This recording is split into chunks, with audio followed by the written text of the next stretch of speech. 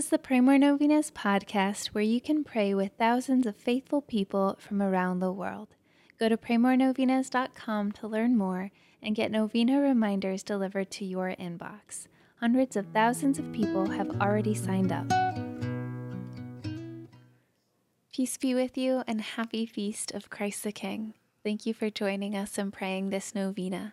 We know that the Lord walks with us. We're never alone, and we hope that this novena has brought you closer to Him.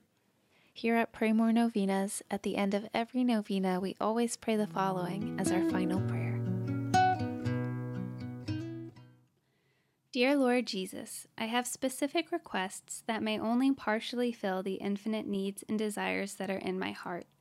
I ask that you answer me, not only for those requests, but also for a greater reliance on you to satisfy the needs and desires that you have given me. Please grant the prayers of all those who prayed this novena with me. Bless them with your love and make them holy. May I seek you with a sincere heart, knowing that it will profit me nothing if I gain the whole world, yet lose my soul. So help me to see your good and gracious purpose in all my trials. Help me to see your blessings in every day, and help me to love you more. Thank you for everything, Lord Jesus. Amen.